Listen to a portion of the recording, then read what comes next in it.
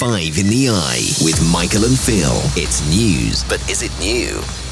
Hello, and a very more welcome to Five in the Eye here on Colourful Radio. This is me, Michael O'Hijuru, in the hot seat for episode 048 of our colourful weekly news review show right here on Colourful Radio. And this is Phil Woodford joining Michael via Zoom and revealing our top story is going to be about the way different wars are viewed around the world. Ukraine and Gaza have had no end of coverage in the media, but what about conflicts in Africa that have displaced millions? Shouldn't they receive the same kind of attention? Five in the Eye. Our second story is something that we picked up in The Voice and The Jamaican Gleaner. Are the heirs of slavery, that's a group of people who directly benefited from their ancestors' involvement in slavery, now getting too much attention? While they backcalled for reparation, they also appear to be benefiting from book deals and TV appearances. What's story number 3 this week? Well, we jump back to the COVID inquiry, which has seen testimony from the scientists and doctors who were advising the government. Apparently, former Prime Minister Boris Johnson wasn't that good at interpreting charts. And what about the turmoil at OpenAI, the company that created ChatGPT? Sam Altman, the CEO, was forced out, joined Microsoft, then returned within just a few days. Some reports now say the episode was sparked by a letter of warning of dangers of emerging with artificial intelligence. And finally this week, to wrap up the show, it's the news that Santa was too busy to turn up at a grotto, causing a lot of disappointment for well-behaved girls and boys. Have I got to say this, Phil? He said no to the ho, ho, ho. And that's this week's Five in the Eye.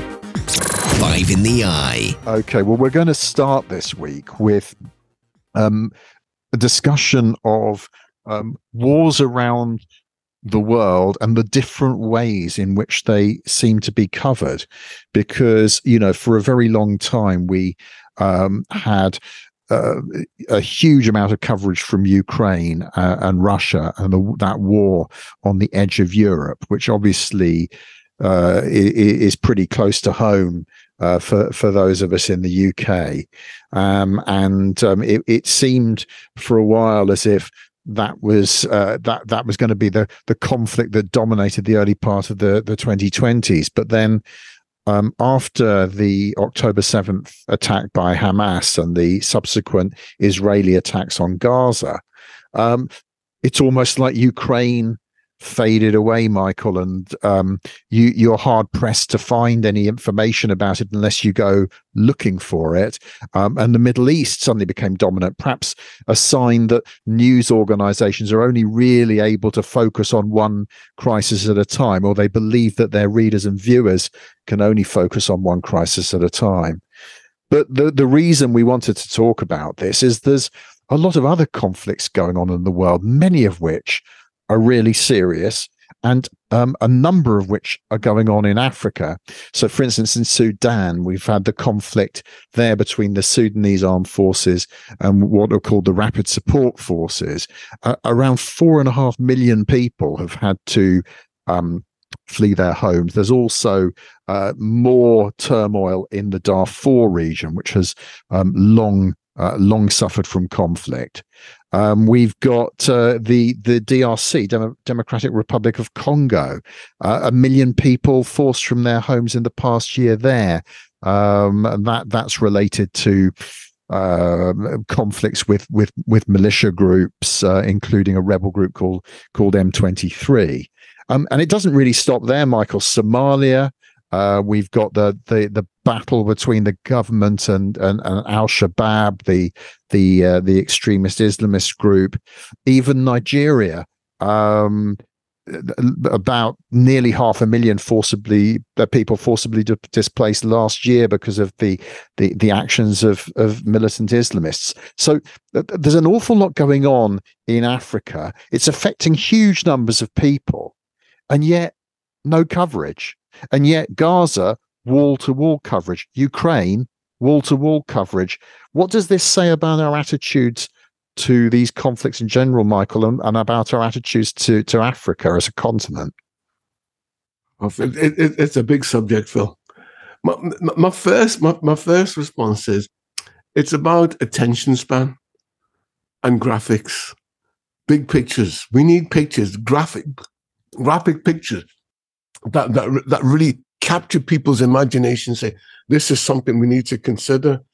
I'm minded of one of the most dreadful pictures from the Ethiopian famine was a vulture waiting for a little baby, a little boy. I think this boy was on the verge of starvation, dying, and this vulture in the background waiting to come up on him.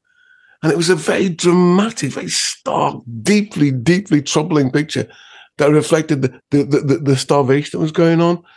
And that picture galvanized. There was one of the images that galvanized Britain into Live Aid and all the things that came from it.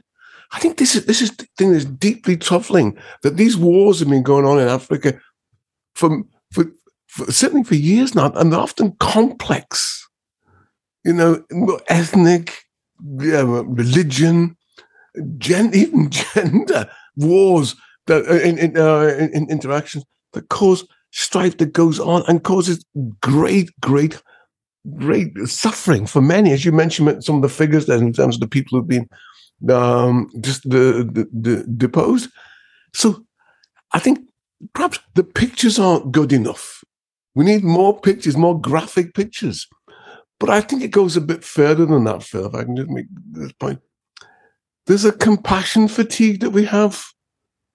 And I really believe we can only handle one of these wars at one time. Yeah, look what happened to Ukraine. Ukraine was big in the news. Now Ukraine's disappeared. It's all about Gaza. I mean, if you look at a news organisation, say like the BBC, the amount of resource they put into covering the war in Ukraine initially. I mean, people like Clive Myrie out in Kyiv, reporting from there. Other reporters on the ground. They're reporters in Moscow. It's a huge operation, and then to think that they're doing it again with the Middle East and having people reporting on the conflict between Israel and Hamas, it's almost as if you couldn't physically be sustaining the same level of coverage about both conflicts. Then you've got to think about also, I guess, us as viewers and listeners, because how much conflict can people cope with? How much can we listen to in a news broadcast? Our compassion bandwidth, enough, because you could have a whole news hour of war, wall-to-wall war, with dreadful pictures to the point where enough. I remember at one stage, there was a report on was it CNN or one of the American news broadcasts. They were told, this was during the Rwanda when the Tutsis and Hutsis were fighting each other, and there were literally bodies floating down the river. The CNN were reported, we don't want any pictures of bodies in rivers. We had enough. Mm-hmm. And it's true, Phil. We do have a compassion fatigue in terms of what we can cope with. And news agents or news media has to mediate that to find what appeals. And then, Phil, and then we drift into news as entertainment. What could keep the people engaged? Because sometimes these pictures are so horrible, we want to turn them off. No, move on. Yeah. I want to watch something else. Yeah, I agree. I mean, but there's another layer to this, though, isn't there, Michael, which is an uncomfortable one, which is the thought that perhaps what goes on in Africa isn't deemed as important as what goes on in other parts of the world. I mean, there was a lot of criticism about when Ukraine was very, very dominant and we were bringing all the refugees over, people making the point, well, we don't have the same refugee schemes for people coming from other troubled parts of the world. And the Ukrainians seem to have a bit of a privileged status. And some people would say, well, they were white, they were European, we welcome them. But if someone's coming from Syria or they're coming from Afghanistan, it's stop the boats, isn't it? I mean, there is a double standard here. Yeah, there's a double standard. And it's compounded by the fact that we can understand the Ukrainian war. It's quite simple. Mm. But if you want to explain some of these wars in Africa, it's quite complex. It's difficult. It's nuanced. The ethnic wars, the religious wars that are going on, it's challenging. And they have the legacy in the colonialism and the European empires of the last century. So it's difficult to understand who's against what, why, and how. Whose side should I be on? And I have to be honest with you, Phil, I'm always confused. Whose side should I be? If you look at Sudan, or you've got the Janjaweed, you've got the Arabs from the north, exactly. You've got the Christians and the Africans from the south. So whose side should I be on? It's difficult to try to say, well, these are the good guys. Yeah. And these wars are not like the good guys. It's not. I admit, we have had experts on the show before talking to us about Sudan, for instance, but I don't pretend my understanding is anything other than superficial from what I can read. It's fundamentally a power struggle between different factions, and there, as you say, there isn't really any particular ideology or any particular right or wrong on either side of this. These are people who are fighting for power, and there's lots of ordinary people caught up right in the middle of it. And so we don't feel instinctively we know who we're supposed to be siding with. Exactly. And the issue is, and this is the binary world we live in, who is the aggressor? And it's clear who's the dominant force here. And we can then take sides. We're for or against the dominant force. But in these wars, it's not clear who is the dominant side, who is pulverizing the other one. So instinctively, and I'll be upfront here, Phil. There's an instinctive British thing. It's the underdog. Yeah. It's who is the underdog, and some of these African wars, it's not clear who is the underdog. Yeah. I suppose one final angle on this would be, when we look at the war in Ukraine and the war in the Middle East, for us, it could be argued that the consequences in terms of things like energy are very much at the fore, aren't they? We worried with Ukraine about the cost of all our fuel rocketing, gas rocketing. The same kinds of issues start to arise in the Middle East, particularly if the war spread beyond where it is at the moment, and people like Iran and Hezbollah got involved in it. You could imagine once again us being hit in our pockets. People maybe think things go on in Africa, life goes on here, and there's this kind of sense that it doesn't matter as much, but it's real people's lives. People are suffering just as much in Africa as they are anywhere else. No, you're right. And often, the Congo, Sudan, they've got mineral resources, oil, etc. That access to affects the price on the world market. So they are indirectly, but I guess the lag factor from lithium being hard to find, or some of these rare earth elements being hard to find because of the war, is not so great. It takes us a time lag. Whereas with oil, it's direct, it's immediate. It's almost overnight. It's a liquid access. We can see how that liquid asset changes in value as it becomes scarcer overnight.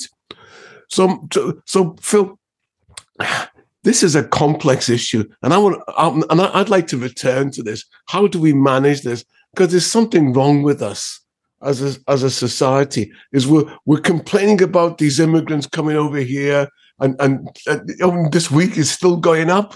Why are they coming here? Then we look at all these wars are happening around the world. What can we do to affect these wars? And Phil, I know time is gone now, but do you think this new foreign secretary is going to make things better for us? David Cameron, Lord Cameron. Thank you, Lord Cameron. Recently ennobled. Because we're short of time, Michael, I'm going to give you a one-word answer, which is no. I don't really think that Cameron offers anything other than kind of emollient and sort of just sort of smoothing things over. I don't think he's going to make any material difference whatsoever to any of these conflicts. And I'm with you, Phil. I'm with you 100% there. And let's say we're going to come back to these issues of wars in Africa, with Mark Simpson. I'm going to call him our war correspondent. Does he like that? But he's in touch with what's happening in Africa, and he can give us a much better picture. I look forward to that. Live in the Eye. Story number 2 is a complex story. It's about reparations. It's about people who benefited from slavery, the heirs of people who benefited from slavery, putting reparations on the agenda through their website, heirs of slavery, and they're writing books, they're creating podcasts, they're creating a dialogue, they're connecting with other reparatory organizations. They're making waves. But at the same time, Phil, they've come under criticism. To the point, why is it all about you? Why are you the celebrity? What's wrong? You're making, you're writing books, articles, you're giving a little bit of money. It's not enough, and it's not about you. And Phil, I got to be honest with you, Phil, I find this deeply troubling. Here are people wanting to make a point about reparation and do something, yet at the same time they're being criticized. And I can understand, I understand both sides. Yes, they want to do something. They realize that they benefited directly from slavery, often not monetarily, because the money is long gone now, but culturally, they have a position in society. They're part of an aspiring middle and upper class in society, and they want to put something back in money, not just in money terms, which I think is important, but also in terms of their time. And this is where I find them challenged. They're using their celebrity, the fact that they're known. These people are known, and they're being criticized for that, Phil. And I think that's a bit unjust. It is a tricky issue. I mean, one of the people we're talking about here is Laura Trevelyan, and she was a quite a big figure in the BBC as a journalist and hosted news shows on the BBC. So she is a face that people know. Her family owned around 1,000 enslaved people in Grenada, even though that they'd never been there apparently, and they were one of the families that compensated by the British Empire after slavery was abolished in the early 19th century, and they received £34,000, which in modern money we're talking about something like £3.5 million, Michael, to compensate them. Of course, people who'd been enslaved didn't get any compensation. Now, then we're into the situation. Well, it's quite decent, I guess, that descendants of people who did benefit in this kind of way are willing to say, look, we know something terrible went on. We want to do our bit at making amends. But then you could also imagine, I can sort of see the resentment there might be to say, well, look, actually, this is not so much about you as someone who has had all this privilege and money. It's about people who haven't. It's about the people who've suffered detriment as a result of slavery. No, I'm with you, Phil, and I'm with you. It's not about them. Not about them. It's about those enslaved. But at the same time, these people are bringing them forward. They're putting them literally on the agenda. They're making the fact that these things happen. There's a history of where we are today. And they're saying this is what we should do. And they're connecting. And for me, the fact that Hilary Beckles is involved with them, and I've got a lot of times to Hilary Beckles. He was the man who really helped me understand reparations in terms of a conversation. And that's the key thing. It's a conversation. You don't sweep it under the carpet. You don't recognize it. That was the past. Slavery's long gone. What did Cameron say? Get over it. No, we're not getting over it. We're trying to work it through. Now, what that means, work it through, it's complex, it's messy, it's nuanced, it's multi-layered. It's not a straightforward story as you're bad, I'm good, or the other way around. So it's a matter of us sharing the pain, the grief, and trying to understand how we reconcile it. And it's not just about money. It's not just about status, celebrities, and news. It's about connecting with people and trying to make a difference. But it's also, there's a bigger social, cultural, political issue, isn't there? Because, look at someone like me. I am not someone who has any, as far as I'm aware, any connection directly to anything that went on in the past in terms of slavery. But I still benefit from the system, don't I? I still benefit from the fact that as a white person, I've led a relatively privileged life, and therefore this discussion, you could argue, is actually about not so much about individuals and families that have personally benefited financially, but more about society as a whole and how white people as a whole have benefited at the expense of black people. You're right, Phil. You're right. And the fact that you're recognizing that, having the conversation, is the start of the process. Trying to understand what are the consequences of that. You've clearly articulated for yourself as a white person. Then how is that demeaned or made the Black lives more challenging, more difficult? I'm minded of in the Caribbean, and again I'm quoting Hilary Beckles when he talks about there would be no investment in technology. This isn't during the time of slavery, no investment in technology. It was all done manually, or it was imported. Not a nail was made out there. It was all imported. And this was great for the home economy. So everything, they were making all these things for the colonies.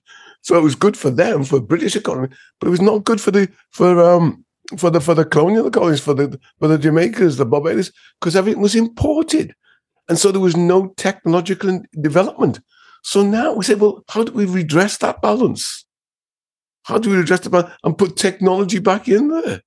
How do we create that? And how we do it? There's lots of different ways we can do it. And it's part of that conversation. And, someone say, well, it's a matter of money. We'll just reduce it to money. No, maybe it's about time. People giving up their time, going out there, and working in the universities and the schools. It's multi-layered. The opportunity to give back. And for me, the guiding thing is, that was then, this is now. How are we different? What are we doing differently to try and make it happen? Now you can then, some people leave themselves open to be criticized because you're not doing enough. Well, we can discuss that, but they're doing something.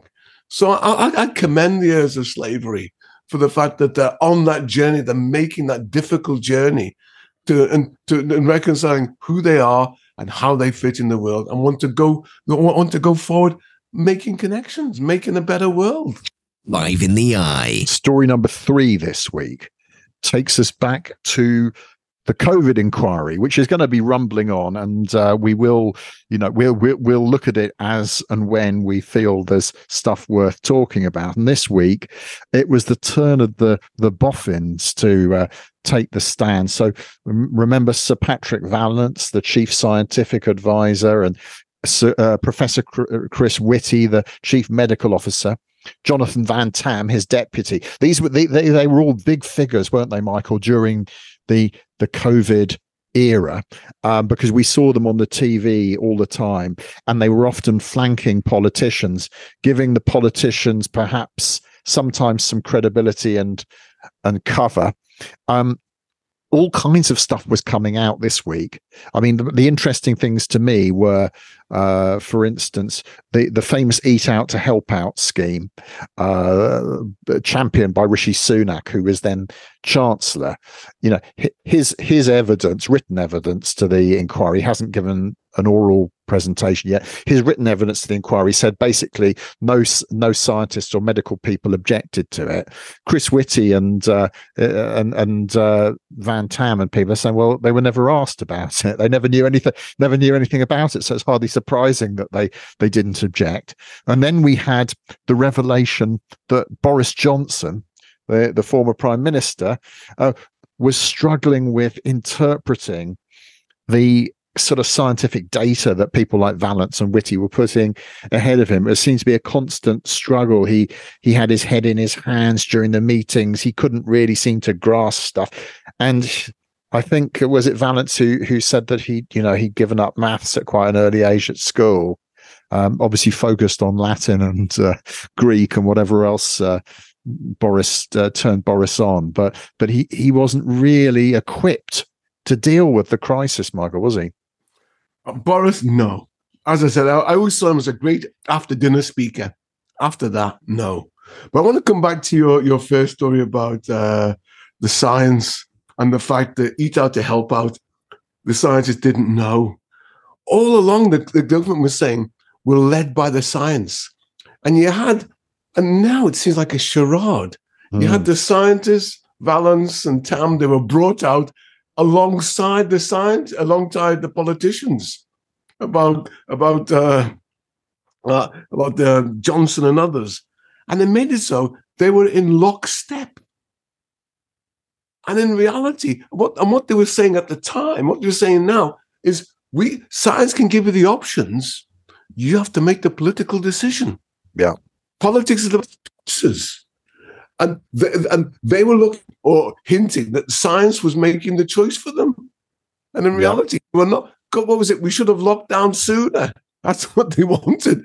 But no, it didn't fit the political agenda. Yeah, and Whitty is a kind of very interesting guy to my mind, because he seems always very sanguine about it all and very philosophical. I mean, he's come to the conclusion, with hindsight, that we probably should have locked down earlier, but he doesn't kind of express any great emotion about it, or he kind of implies, look, there's lots of difficult decisions that are made in those kind of contexts. You try to understand that the best you can. You try to analyze the evidence and present it, and then there's a political choice that's made.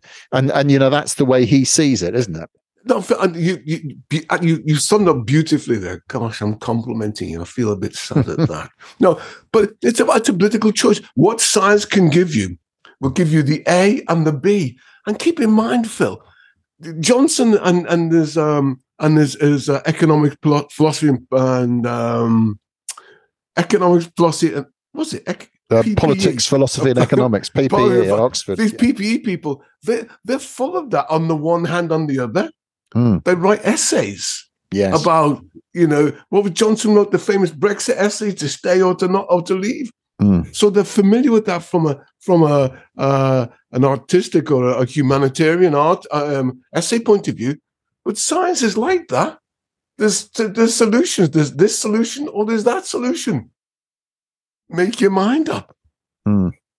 And the science is not, often. Well, science evolves. Science evolves as well, doesn't it? And that's part of the problem. The fact that it does change. Yeah. Like, and you get new data next day. Well, it may be B, C the next day. You get new data coming in, and then your scientific opinion might shift. And we were plunged into this fast-moving pandemic, a coronavirus pandemic that we hadn't really prepared for, and that no one knew was coming.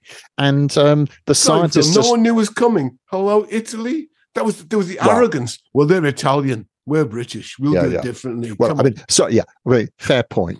We knew once we'd seen it in China and Italy, we certainly knew it was coming. But what I mean by that is it took a long time, for instance, for science to realize that it was being spread asymptomatically. We went through several weeks of thinking that probably unless you were showing symptoms, you weren't going to be spreading it to other people. And that was something that it kind of evolved over time, didn't it?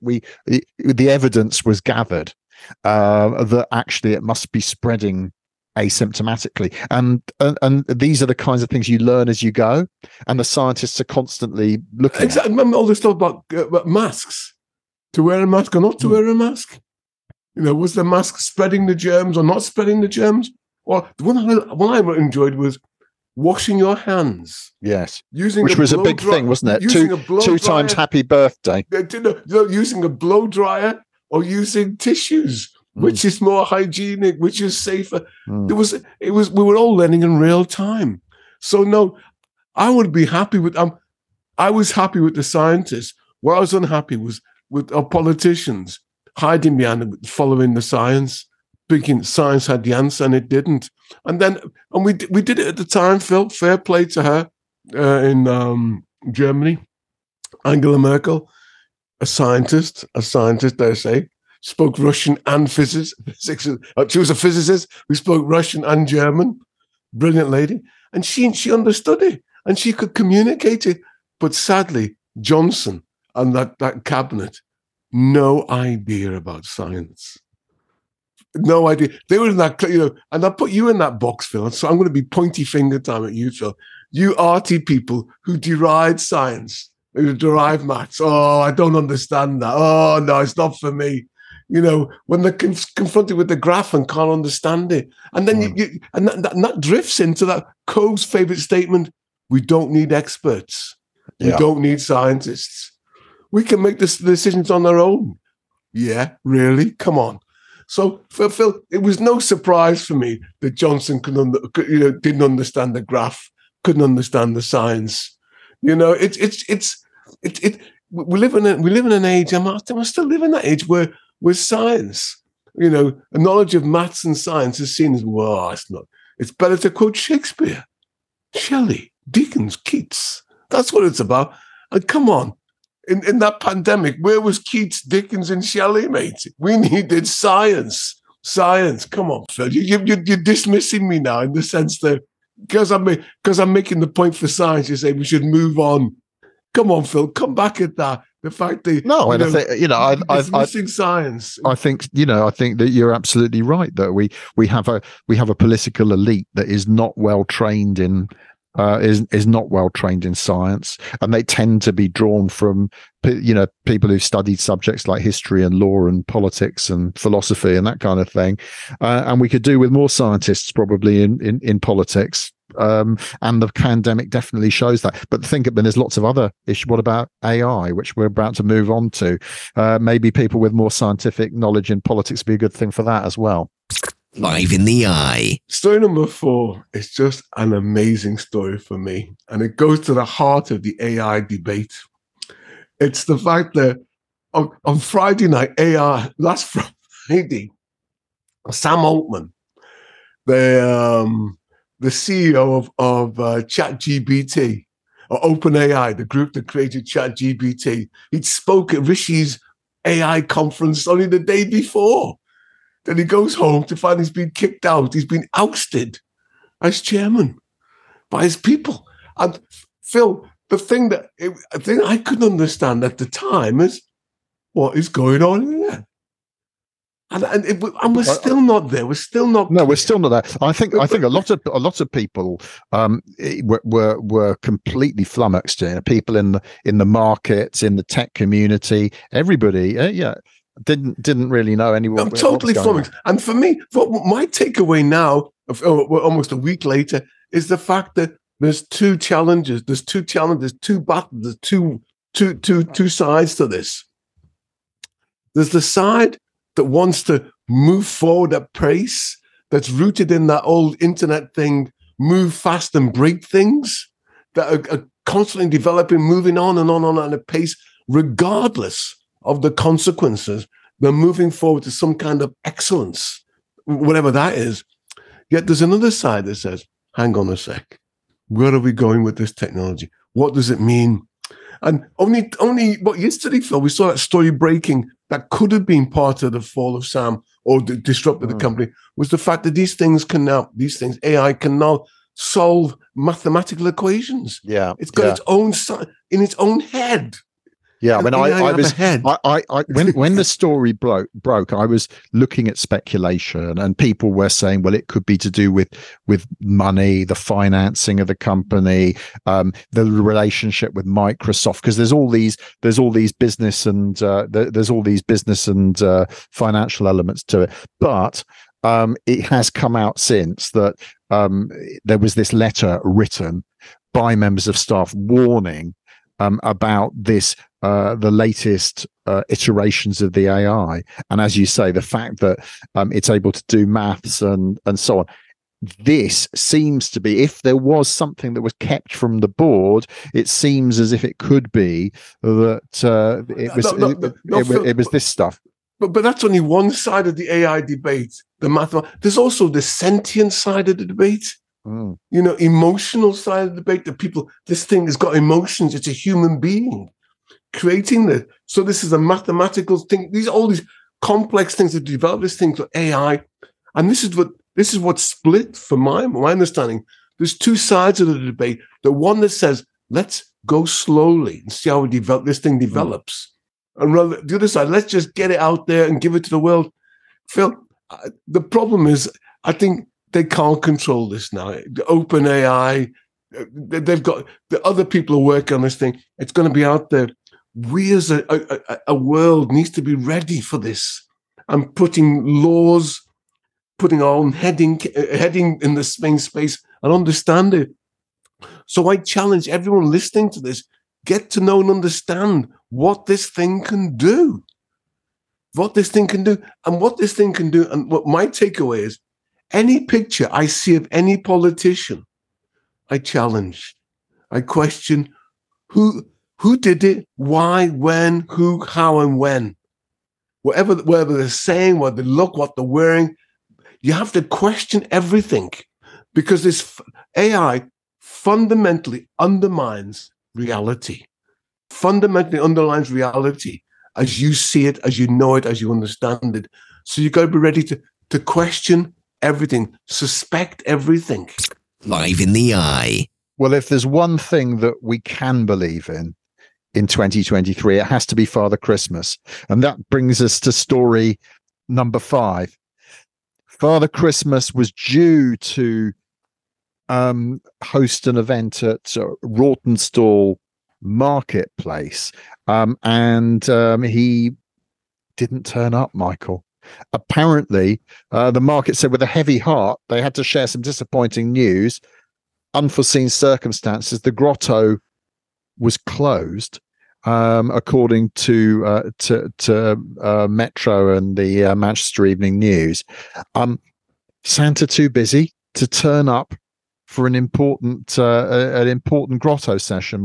Michael, I was quite shocked about this. I mean, I know you're a very busy man, and sometimes you get yourself double booked, don't you? But for Santa, that must be a first. Santa has I was going to say Santa has a price, but it's getting up, it's ramping up now. Things are happening now. 25th is close at hand. The elves are working overtime. This is poor, I have to say, this is poor planning. Poor planning by these folk. They should have got their act together. And dare I say, an alternative Santa? A backup Santa? Right. Yeah. I'm sorry. If it's that important, is that mission critical to the success of the organization, then you've got to have alternatives. And just to say, Santa can't turn up.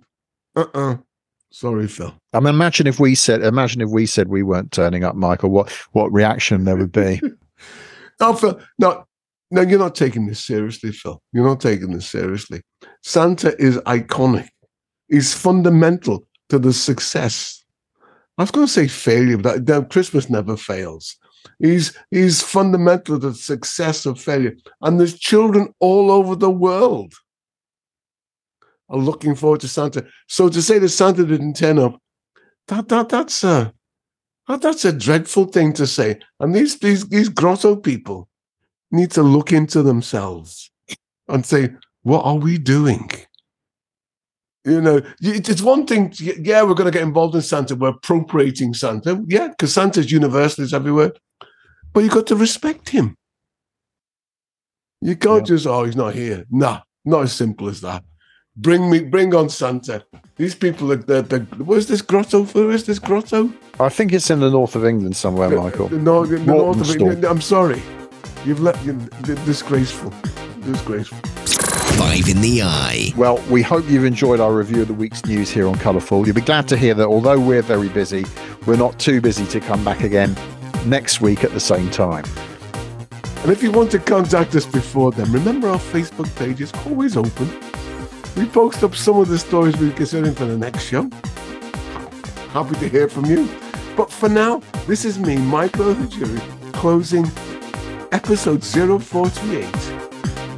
I'm asking you personally to look after yourself, and if you can, somebody else. And this is Phil Woodford in London, reminding you to keep an eye on the news, as you never know what we'll be discussing on next week's 5 in the Eye. Goodbye. 5 in the Eye with Michael and Phil. It's news, but is it new?